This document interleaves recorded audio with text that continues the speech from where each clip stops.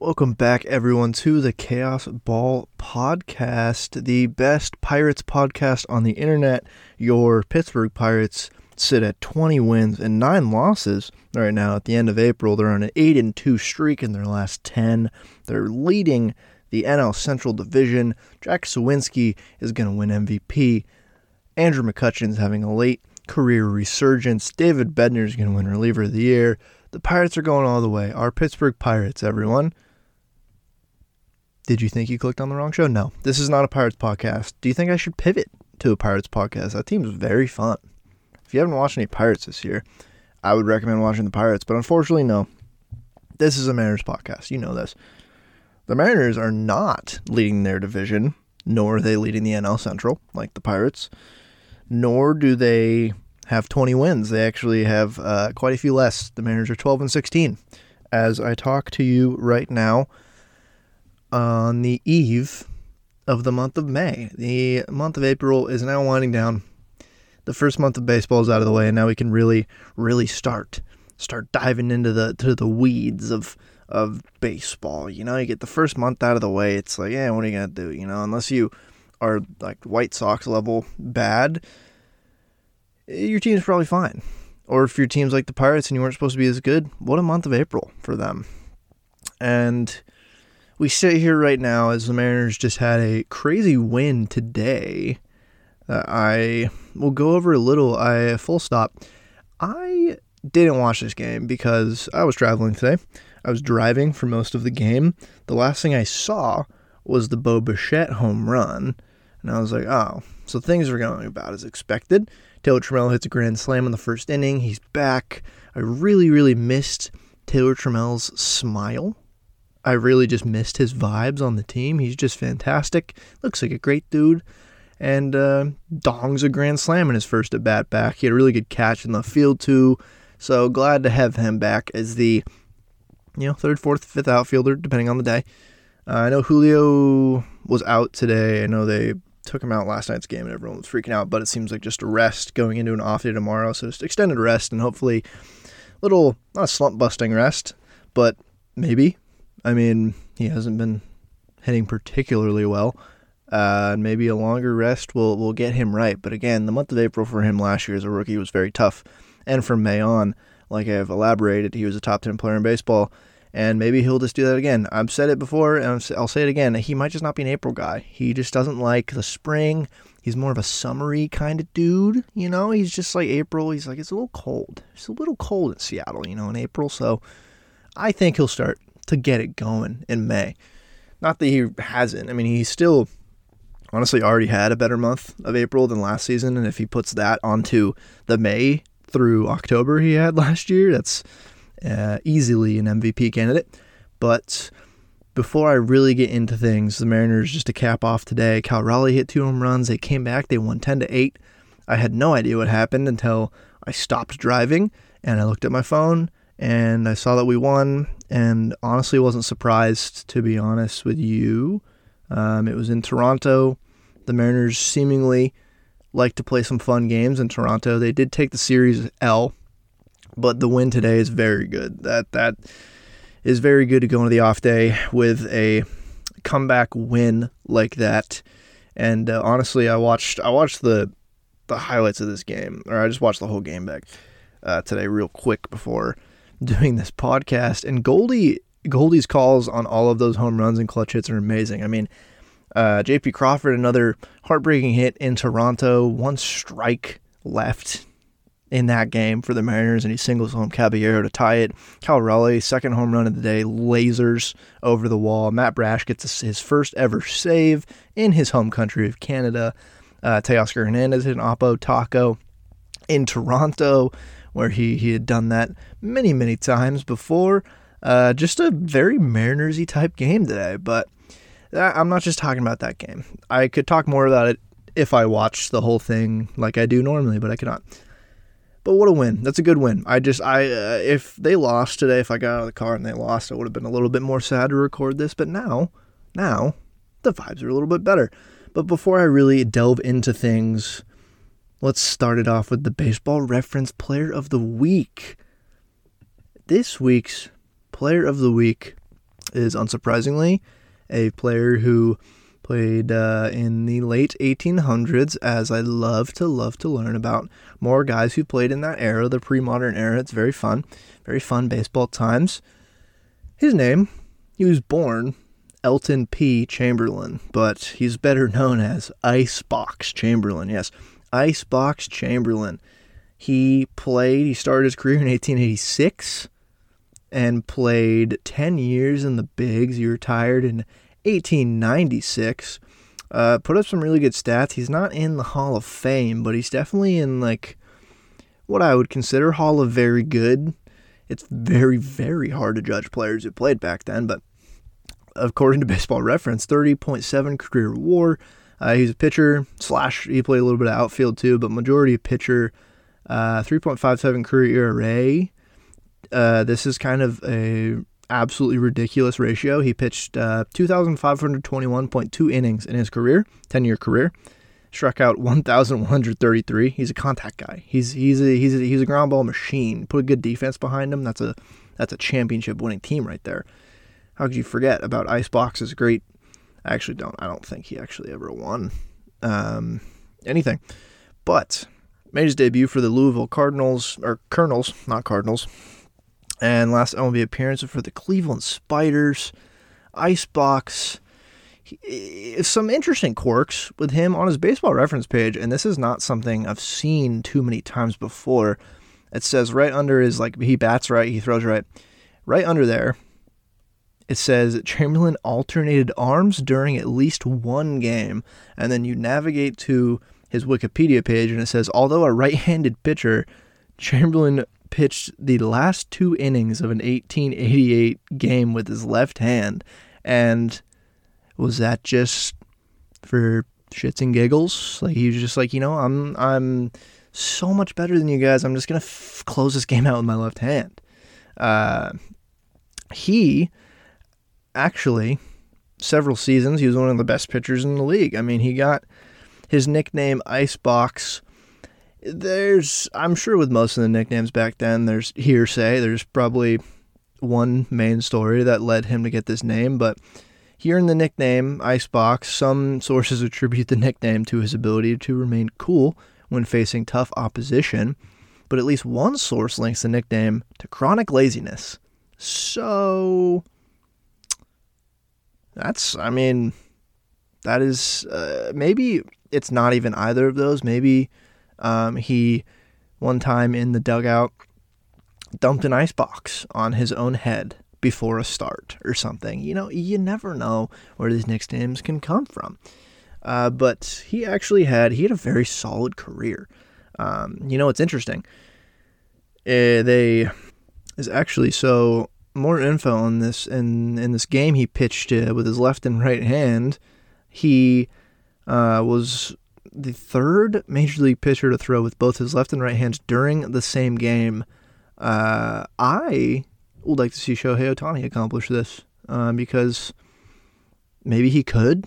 I don't know. He doesn't have that on his resume yet. He should definitely get it on his resume.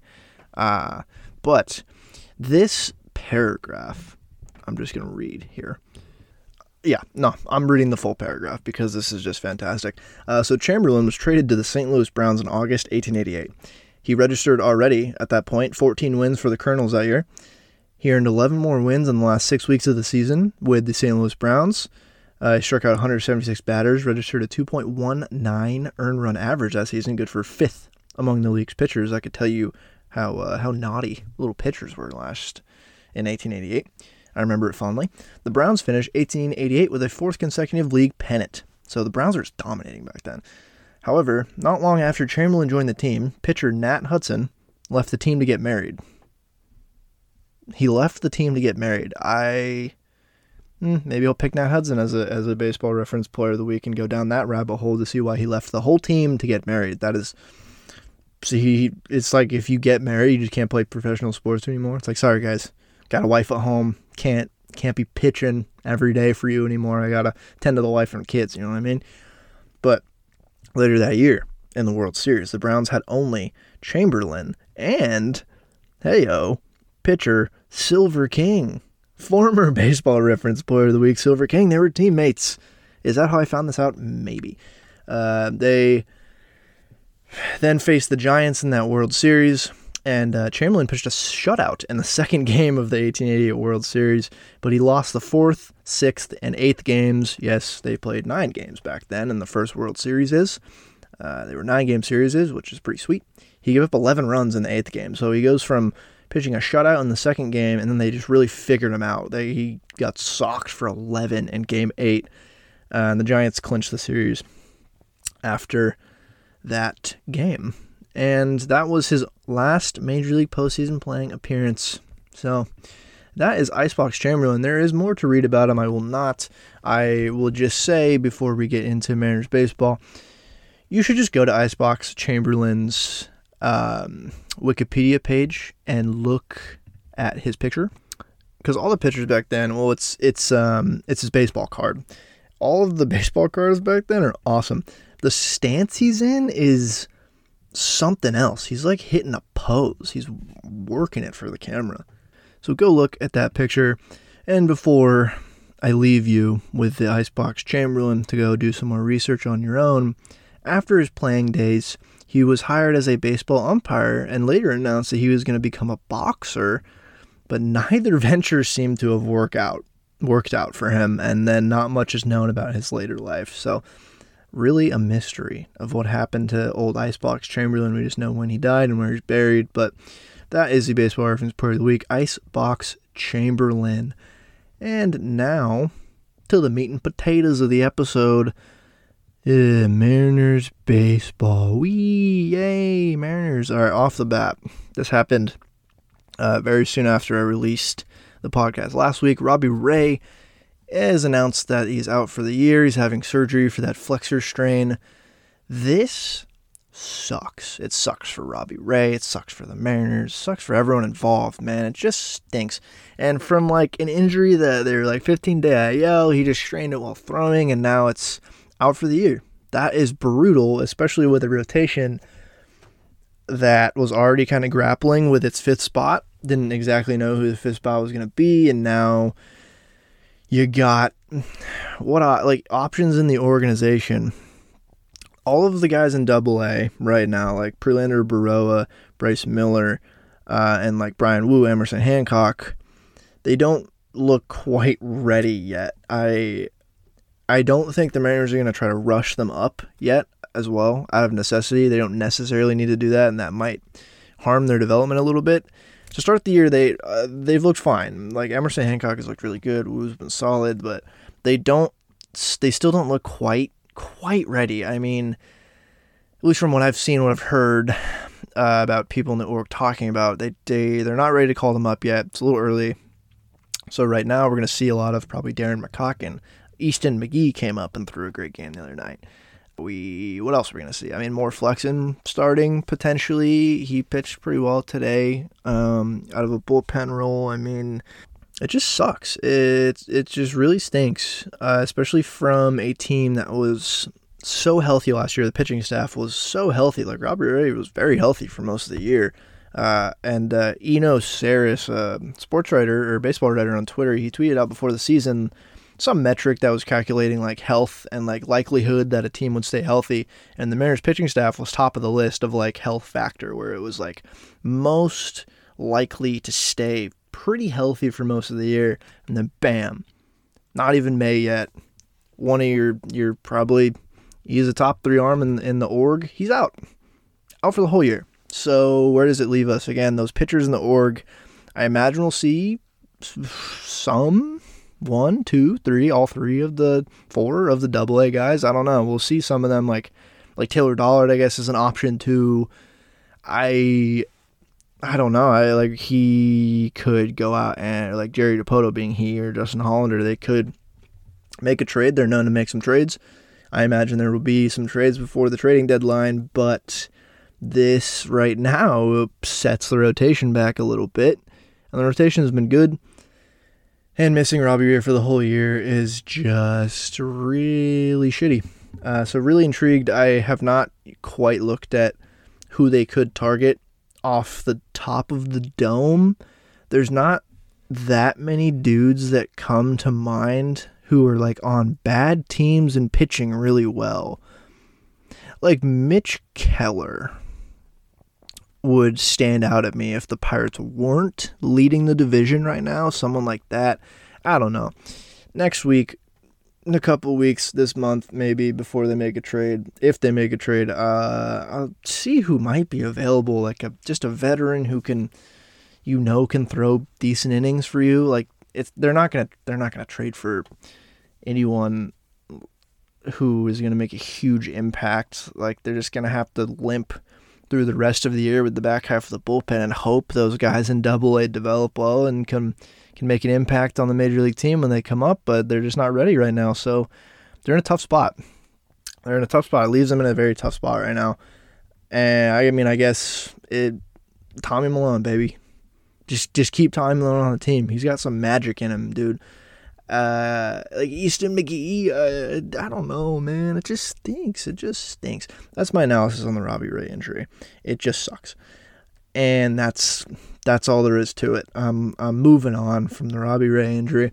Another thing before I really start getting into how April went for this entire team, the Trident celebration. I'm scolding myself right now because I did not talk about this in the last episode. It's funny, I was going to either write a Substack or have just a short little podcast segment that was going to go over all of the really cool home run celebrations that I've seen this year and why the Mariners need one. And they answered my call before I even was able to write or podcast about it. The Trident, they're wearing the Swalmet with the Trident. It's a cool celebration. It's very cool. I wonder what they'll do all year. Like they had the Trident initially. Julio was the first Trident wielder, which is very apropos. And they added the Swalmet. I'm wondering if they'll add anything else. I think they should. I would love to see someone throw the Trident. Like, how sharp is it really? I heard it was pretty sharp and they had to dull it. Let's get it really sharp again. And instead of a first pitch, let's have people throw the Trident at like a bale of hay with a target on it, like for archery. Let's just have the first pitch be that instead of the first pitch. That'd be fun. I'm wondering they should do like, well, they would have to bring back the bullpen boat, the bullpen ferry they used to have. Every home run, the Mariner Moose should wet the bullpen ferry around, skirt up to the dugout, have the home run recipient or hitter receive the Trident and the Swalmet, get like in the back of the boat and just go right around the stadium. Now that would really increase game times, and I don't think it'd fly with the pitch clock, but wouldn't that be fun? Not much else about this. The celebration's cool, very appropriate, obviously, with the City Connect uniform, Trident sort of announcement, and just like obviously the Trident is an iconic old logo for the Mariners, and it's a very cool celebration, very cool. I don't think it's as cool as the Dong Bong in the Orioles, for the Orioles dugout, and also the Pirates like literally fighting with pirate swords in the dugout when one of them hits a home run. I think that's pretty sweet. There's a lot of cool other ones, and I really was going to write a short little piece with videos showing each one and ranking, and I'm not going to do that yet. Maybe at the end of the season when every team has one, potentially. I don't know. I more just wanted the Mariners to come up with one, and I figured they were working on it, and it turns out they were. I was right. They were. And now, let's talk about the somewhat depressing month of April, I guess. I don't know. I guess this weekend first I will touch on. So, actually, no. Short recap of the whole week. So, this one came out on the off day, 24th on Monday. This will come out on May 1st, but they go to the Phillies and they go to the Blue Jays, losing 4 of 6 of those games to the Phillies and the Blue Jays. They take 1 of 3 from each of the series. Just really frustrating. George Kirby threw a complete game, 8 innings, with 7 Ks and got the loss. They lost 1-0 in that game. That was a cruel, cruel reminder of what this team used to be, because I did tweet out some fun little stats surrounding how many times Felix Hernandez had done this. And that's actually George's second career game, going 7 innings, allowing 1 or less run with 7+ Ks. Felix had 3 of those where he got a loss. This is Kirby's first loss he got from those. The last time he did that, he got a no decision. So he has yet to pitch a gem like that and get the dub. But Felix, God, going back and looking at his stuff is just, man, he deserved better. Felix had like 15 to 20 of these games where the team actually ended up losing, which is pretty astounding. The best one by far is, it was on, looks like April 19th, 2012. Felix Hernandez pitches 8 innings with 12 Ks, gives up 1 run, and the Mariners lose in regulation time in 9 innings, 2-1. 8 innings, 12 Ks, 1 earned. And the Mariners lose 2-1, and Felix gets the loss. He didn't get the loss. He got a no decision. But they still lost that game. Just insane. George Kirby deserved better. That could have won us the Phillies series, swung some momentum our way going into the Blue Jays series, and no, completely deflated the team. 3 close games. 5-3 versus the Phillies, lost 6-5 second game, and then obviously what I was just talking about, 1-0 in the Matt Strahm versus George Kirby duel that we witnessed. And then they go to Toronto. They lose really close games as well. They lose 2-3 and they lose 1-0, and then they win 10-8. So when I look at this team and their schedule, again, they've played really good teams and they've played them pretty close, but things still aren't quite cracking the Mariners' way this season in terms of like close games. And I didn't have this podcast at the start of last season or the season before, but towing the line and being a good team in 1-run games, there's not a lot of metrics that you can really prove that your team is more clutch. I mean, there are clutch factor stuff and high leverage stats and stuff like that you could pull, but sometimes it's just how a team's constructed, the team's mentality. And even the Mariners showed today, their mentality is they never quit. They obviously never quit. They've come back from and won so many fun games like this the past couple of years. But being a team that relies so much on winning close 1-run games or extra inning games is just a very, very tightrope. It's tough to rely on that. And we're showing it this season.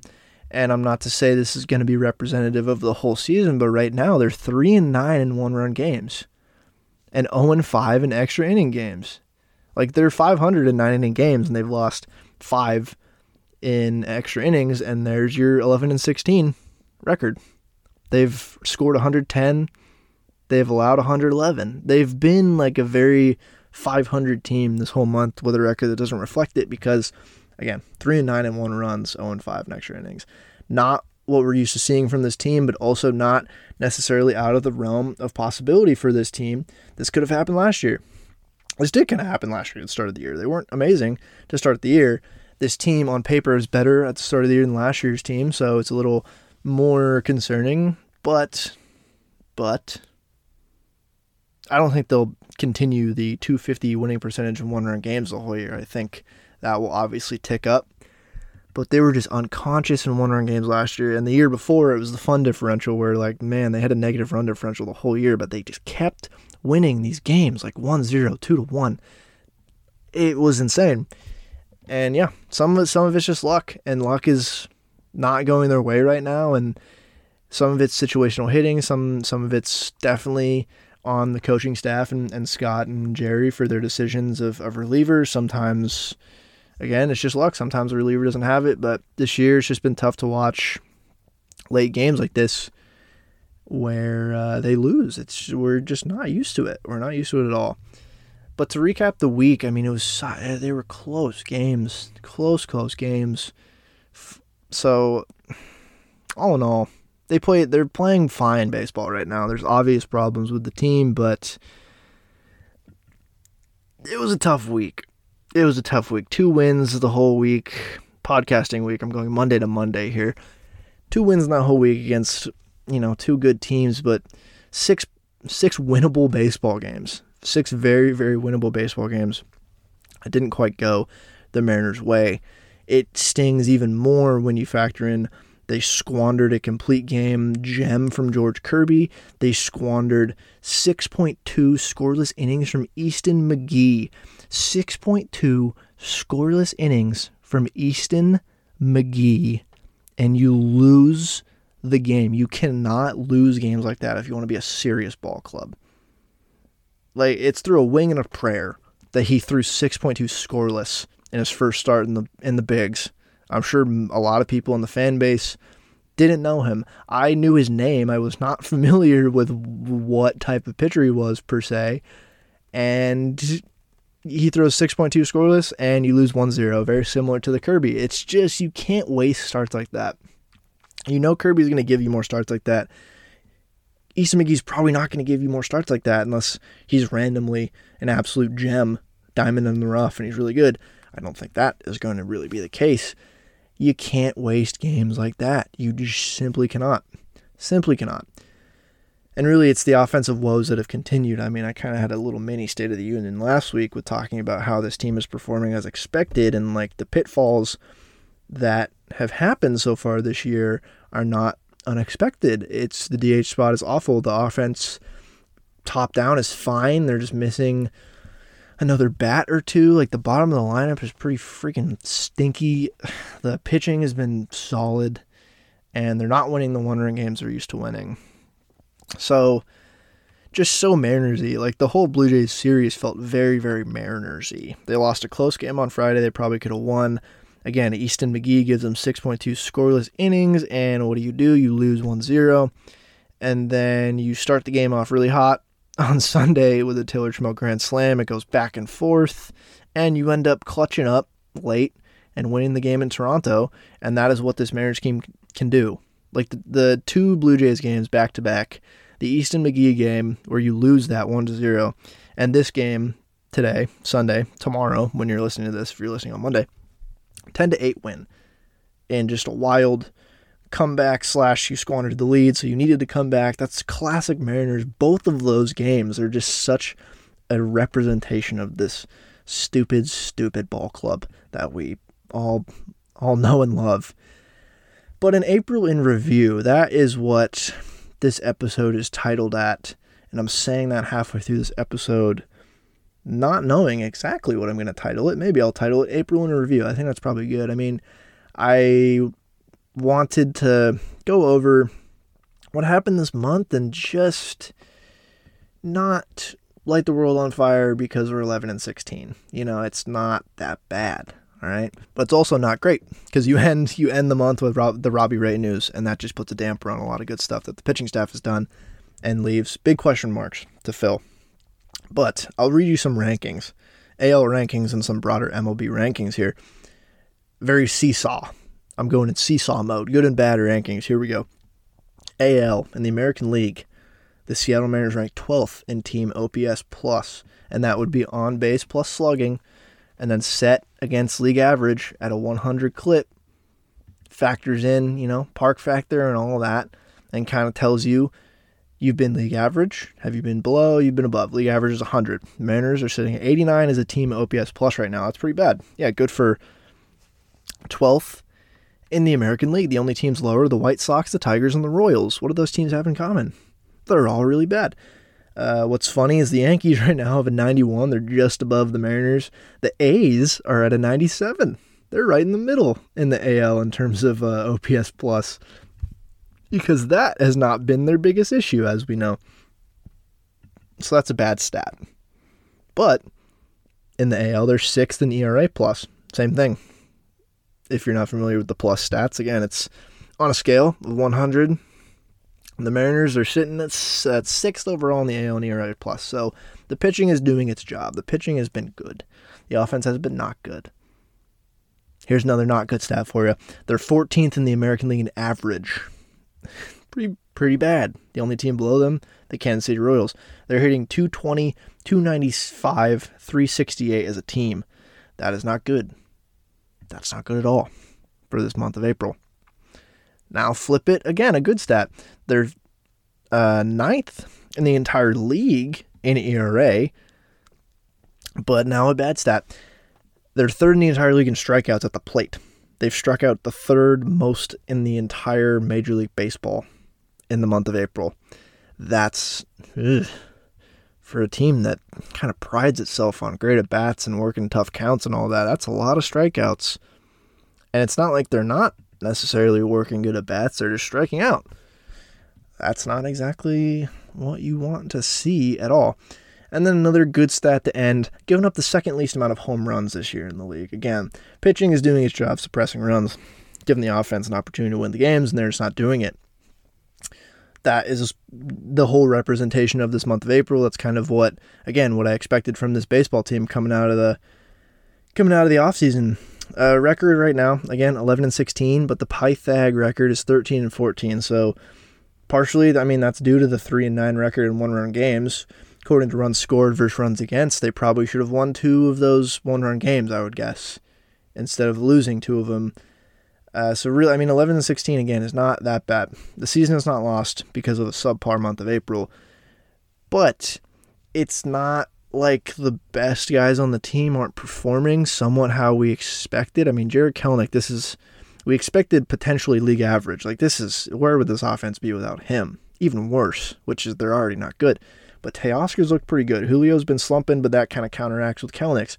Wong, again, has just been terrible.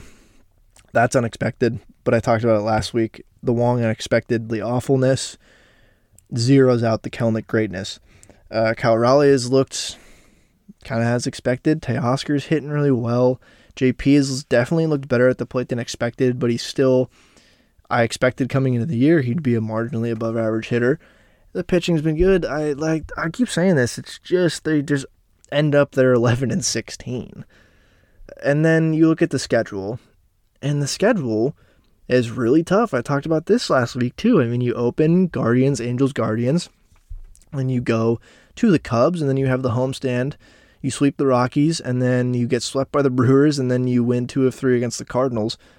And then you go to the Phillies and Blue Jays and you win 1 of 3 against those teams. All of those teams, except for the Rockies, are all serious baseball teams. Well, the Angels are in there, but, they're still a pretty good baseball team. Maybe unserious, but serious playoff contenders the whole month of April. Next month, it lightens a little bit. They get to play the A's. They twice next month. They get to play the Tigers, the Red Sox, the Pirates. If they're still lighting the world on fire, will be tough. But on paper, theoretically, the Mariners are better than them. But I don't know anymore. And it looks like an easier month, a busier month with more baseball, but an easier month in terms of opponent. So an 11-16 record with a 13-14 Pythag against those opponents, it's not super surprising, and it's not that bad. If they were 11-16 and they were playing the Tigers and the A's this month, then I would be a little bit more worried, but they've played really, really solid teams. Really solid teams. And a good reminder, last year on June 1st, they were 21-29.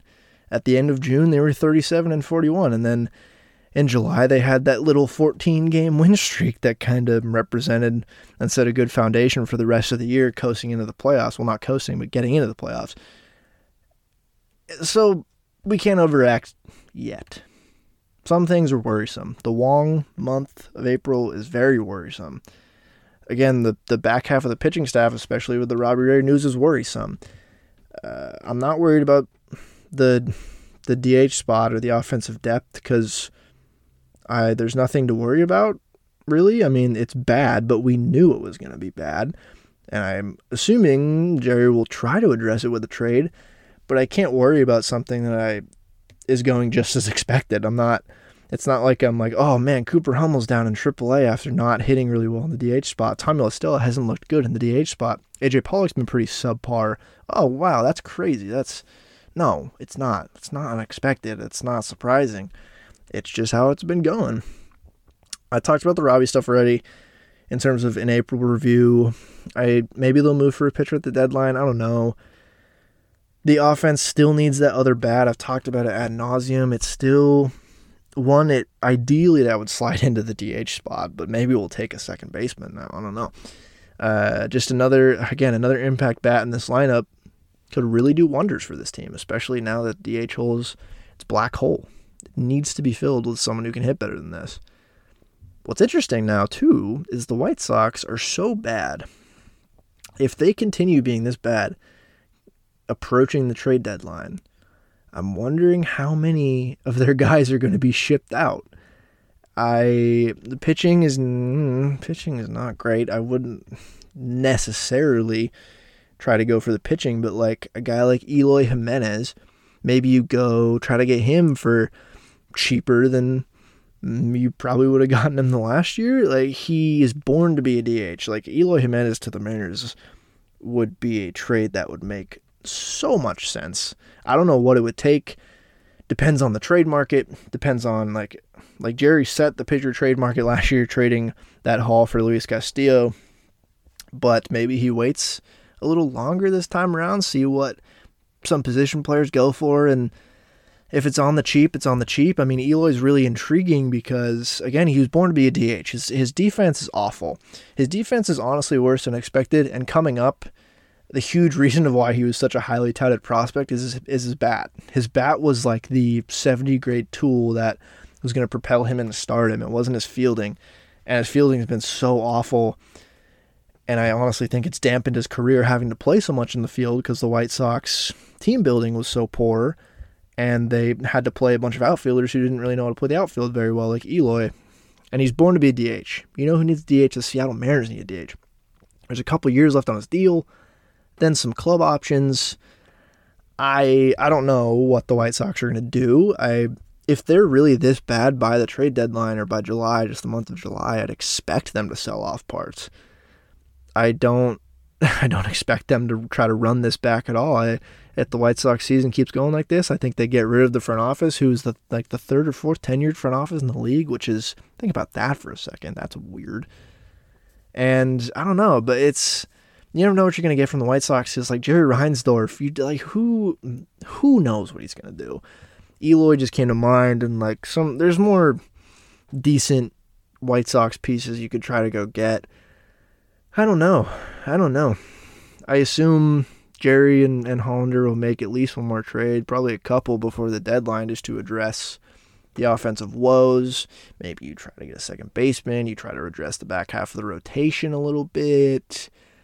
Wong he'll still get playing time just because of his big league track record. They're not just going to DFA him because of this month, but I don't think he should be starting over Caballero right now. Like, from what we've seen from Caballero, I'd rather have him every day at second base.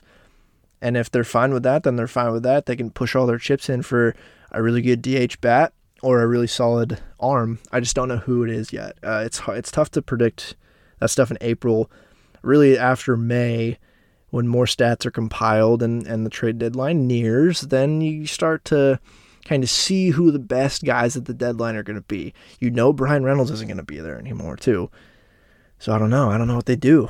I think also just second base is fine. They shouldn't trade for a second baseman. I mean, they have Wong and Caballero, but then also Haggerty and Moore can both play second base. Fine.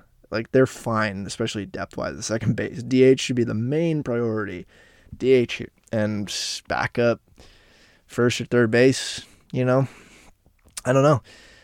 That is the month of April, a subpar month of April for this baseball team. But at the same time, let's wait. Let's wait a few weeks till they play some bad teams and see if they really handle business and get the season somewhat back on track. Because the schedule is just brutal. They're playing decent baseball, and the stuff we knew was going to be a problem before the season is the problem. The bright spots are obviously Jarred Kelenic. J.P. Crawford's hitting really well.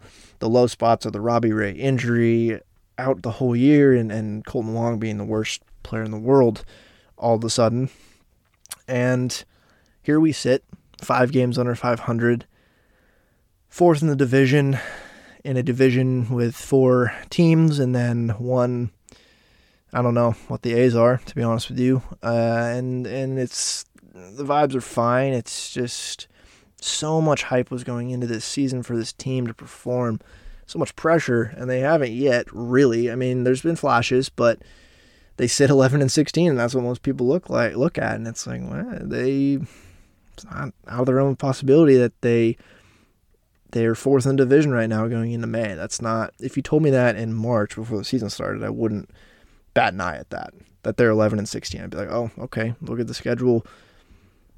I might have generally been lower on this team just because of, I don't know, there's blind optimism with every fan base, especially for this team with the excitement that they fostered last season and then some of the offseason moves that sponsored excitement. But also, you took a look at this team for the season, and it's like, still, I think, just like one or two pieces away. One more bat that can fill the DH spot and hit above league average would really do wonders for this team.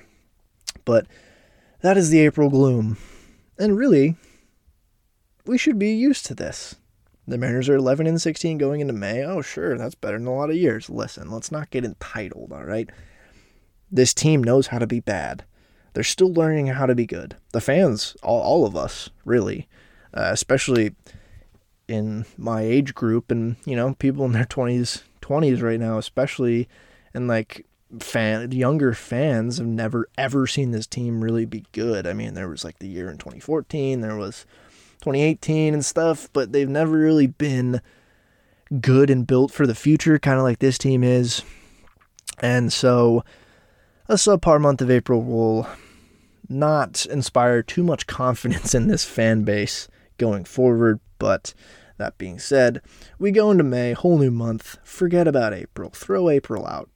May, we move towards May. And I would like to say the A's series, so they have another off day today when I'm releasing this on May 1st. They go to the Athletics in Oakland. This might be the most important series of the entire year so far, and maybe sets the tone for the rest of the month. They need to sweep the A's. They need to, at the very least, win 2 of 3. Even 2 of 3, depending on how the games go, is pushing it for what this team needs right now. They need to sweep the A's. They sweep the A's. Then they have a homestand against the Astros and the Rangers. 3-game sets both. And both those teams are playing good baseball right now. You sweep the A's. You go 14-16. And then maybe you steal some from the Astros and the Rangers. And then you have the Tigers, Red Sox after that. The A's series, really, though. The A's, like with this team, the way this team's playing, I'm not confident because it's the Mariners and anything could happen, and it's also baseball, and baseball's stupid, and stupid shit happens in the sport all the time to make teams lose. But this is a really important series. They need to beat the shit out of the A's. They need to. For the fans, for the confidence, just to bump up your record. They're going to need to do this to the bad teams this year, especially if they're not going to win quite as many one-run games against the good teams this season. They'll need these wins. You need to pick up the wins against the A's, the Tigers, the A's again next month. You need to pick up wins against those teams. That goes a long way in September when you're pushing for the playoffs. So I've earmarked this series. This is a must sweep. We must sweep it. Tuesday, Wednesday, Thursday of this week at Oakland. The Mariners need to sweep the A's. They have to take care of business. They simply have to. If they won a couple more games the last few days, like if they won 2 of 3 against both the Blue Jays and the Phillies, which they easily could have done, I wouldn't see this Oakland series as important as I see it right now. So that's the spiel. That is the April update. That is the May outlook for the first, couple weeks of May. I will be potting after the Astros series and before the Rangers, but hopefully after the Athletics and the Astros, they're sitting closer to 500. Hopefully by virtue of sweeping the A's and then not getting swept by the Astros. Let's hope. What they would do, really, what they would absolutely do, they go to Oakland, they look great, they sweep the A's, then they go back home to Seattle, promptly to get swept by the Astros. I can 100% see that happening. If that happens, you can blame me. If that happens, that's my fault. That's my fault for accurately depicting what to expect from this franchise that we have chosen to be fans of, unfortunately. But now, I'm almost done. Now I got some fun stuff. I'm done talking about the gloom of this season so far. The Mariners announced their City Connect uniforms. Everyone has an opinion on these uniforms. Obviously, everyone has an opinion on everything, but A lot of people don't like these uniforms. I understand why a lot of people like them. I understand why a lot of people don't like them. My stance on the City Connect uniforms is they're supposed to look unique. And obviously it's City Connect, so you're supposed to bring in, aspects from your city. And they did that. What they went the history of baseball in Seattle route. History of MLB in Seattle route, I should say. They didn't go all the way back to the original baseball team in Seattle, but they went with the old retro Trident logo. They went with kind of the old blue and yellow from the old days of that logo. Pilots inspiration, and then some old retro Mariners inspiration. Everyone's talking about the black pants, and I agree with them. Like, why not just make the whole thing blue? The black pants do look a little weird in this context. But my stance on this is the uniforms are fine, but they just kind of look like an alternate that you could spin as like an alternate, retro alternate for the season. Like, they don't look anything like I expected them to, because my stance again on the City Connect jerseys is I want them to look so different. I want them to be crazy. This should be your opportunity to be close-ish to what minor league teams do for promotions. Make the jersey look crazy. You're not going to wear it that much, and it's supposed to be unique. It's supposed to like connect with the city. And again, I get what they're going for, but it looks almost too ordinary for me. I still think it looks clean. Like the color, like the blue and yellow, like that's iconic for a reason. It looks great. The Trident is sweet. The My Oh My homage to Dave Niehaus on the jersey is pretty awesome. They have little tridents on there, on like the collar, like the yellow piping down the pants and stuff, and the socks. Like, all of that is cool. Even like if they just made the pants blue and it was just an all blue fit with some yellow outlines, that would look better than the black pants, I think. But I think they should have gone something weird. Like, look at the Rockies. It's like, it's not my favorite jersey, but in terms of just like, it's a City Connect jersey. It looks so different, and that's why I like it. The Padres, it looks crazy different than the normal jerseys. The Red Sox. The Red Sox might be the wackiest one, and it's an homage to their city. Now, I threw out the idea of a Sonic-related City Connect jersey on Twitter. It would verge on A's territory. That would be very dangerous. But really what I think they should have done is, if they wanted to do history of baseball in Seattle, go all the way back. Go all the way back to the original team, the Seattle Rainiers. And their colors are the Tacoma Rainiers colors. So obviously there's some stuff there where it's Tacoma Rainiers colors. You can't just make a Rainiers jersey. You can make a City Connect jersey that connects with the history of the team. You have red, white, and blue to work with those teams' colors. But then if you wanted to, you make... My ideal was a cream type base, like the Sunday cream like base for the jersey, with red lettering for Mariners, an homage to the old Rainiers jerseys. And then maybe you have some blue Trident incorporation. I don't know. All I know is I think if they wanted to go back to the history of baseball, you can go to the Pilots. The Pilots are fine. And then you can go back to the original baseball teams in Seattle in like the late 70s and early 80s and stuff. And the Trident is cool, but if you're going to do baseball in Seattle, go all the way back. Go all the way back. Do some wacky looking Rainier shit. Or, again, make some cool Sonic stuff. Or have it just be all blue instead of the black pants. I don't know. I think... my stance is it's not a hot take. They look good, and they'll look good on the field, but they could have done better, and I do largely agree with people. The biggest issue is the black pants, but whatever. I'm just a fan of going weirder in this sport than going more ordinary, and they went more, retro-looking ordinary, which is fine, but I would have preferred something really wacky, but that's my stance on the City Connect jerseys. I think they could have went weirder, but, they're going to look good on the field, so whatever. Now, one more thing before I get out of here. It was brought to my attention and Mariners Twitter's attention this week by, I'm not remembering his handle specifically. It's Zach, though. That's his name on Twitter. And most people probably, if you're on Mariners Twitter, which obviously not everyone is, and Twitter's not real life, but he's very...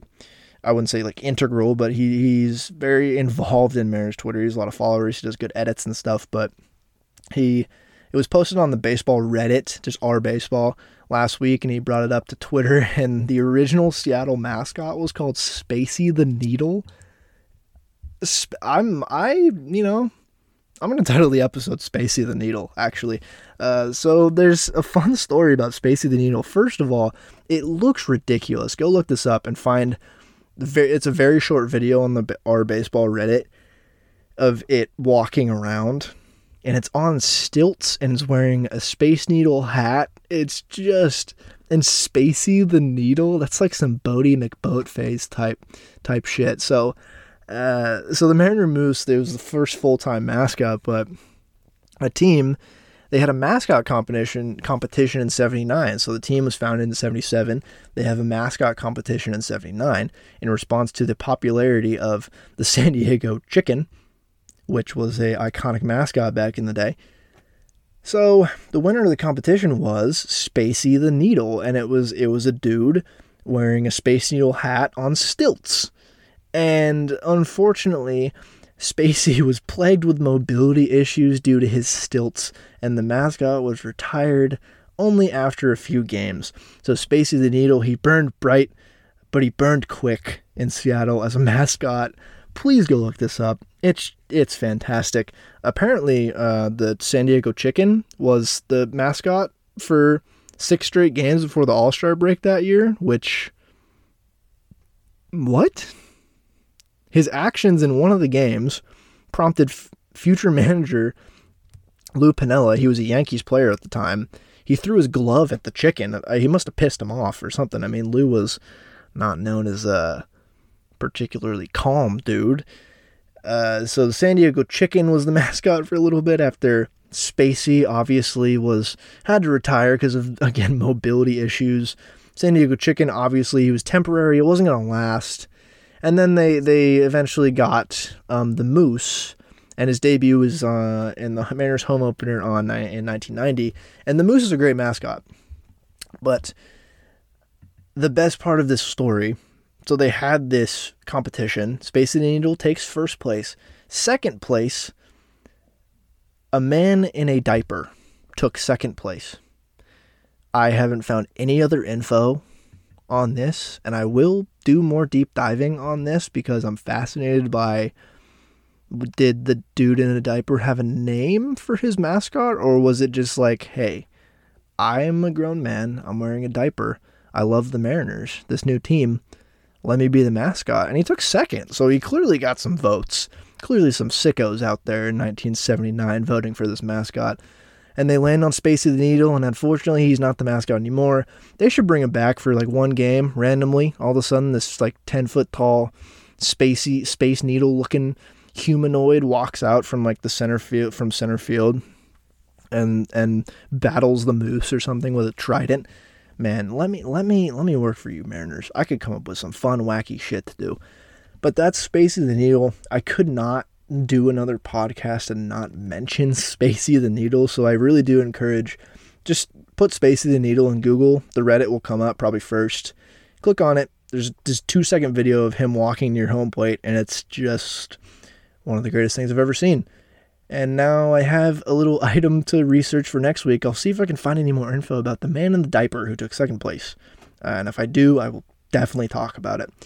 But that's about it. That's it. That's all I have for you this week. So that was kind of an April in review rant of what this team's up to, and looking forward to watching them hopefully decimate the Oakland A's. But with that, I will leave you with have a very good day.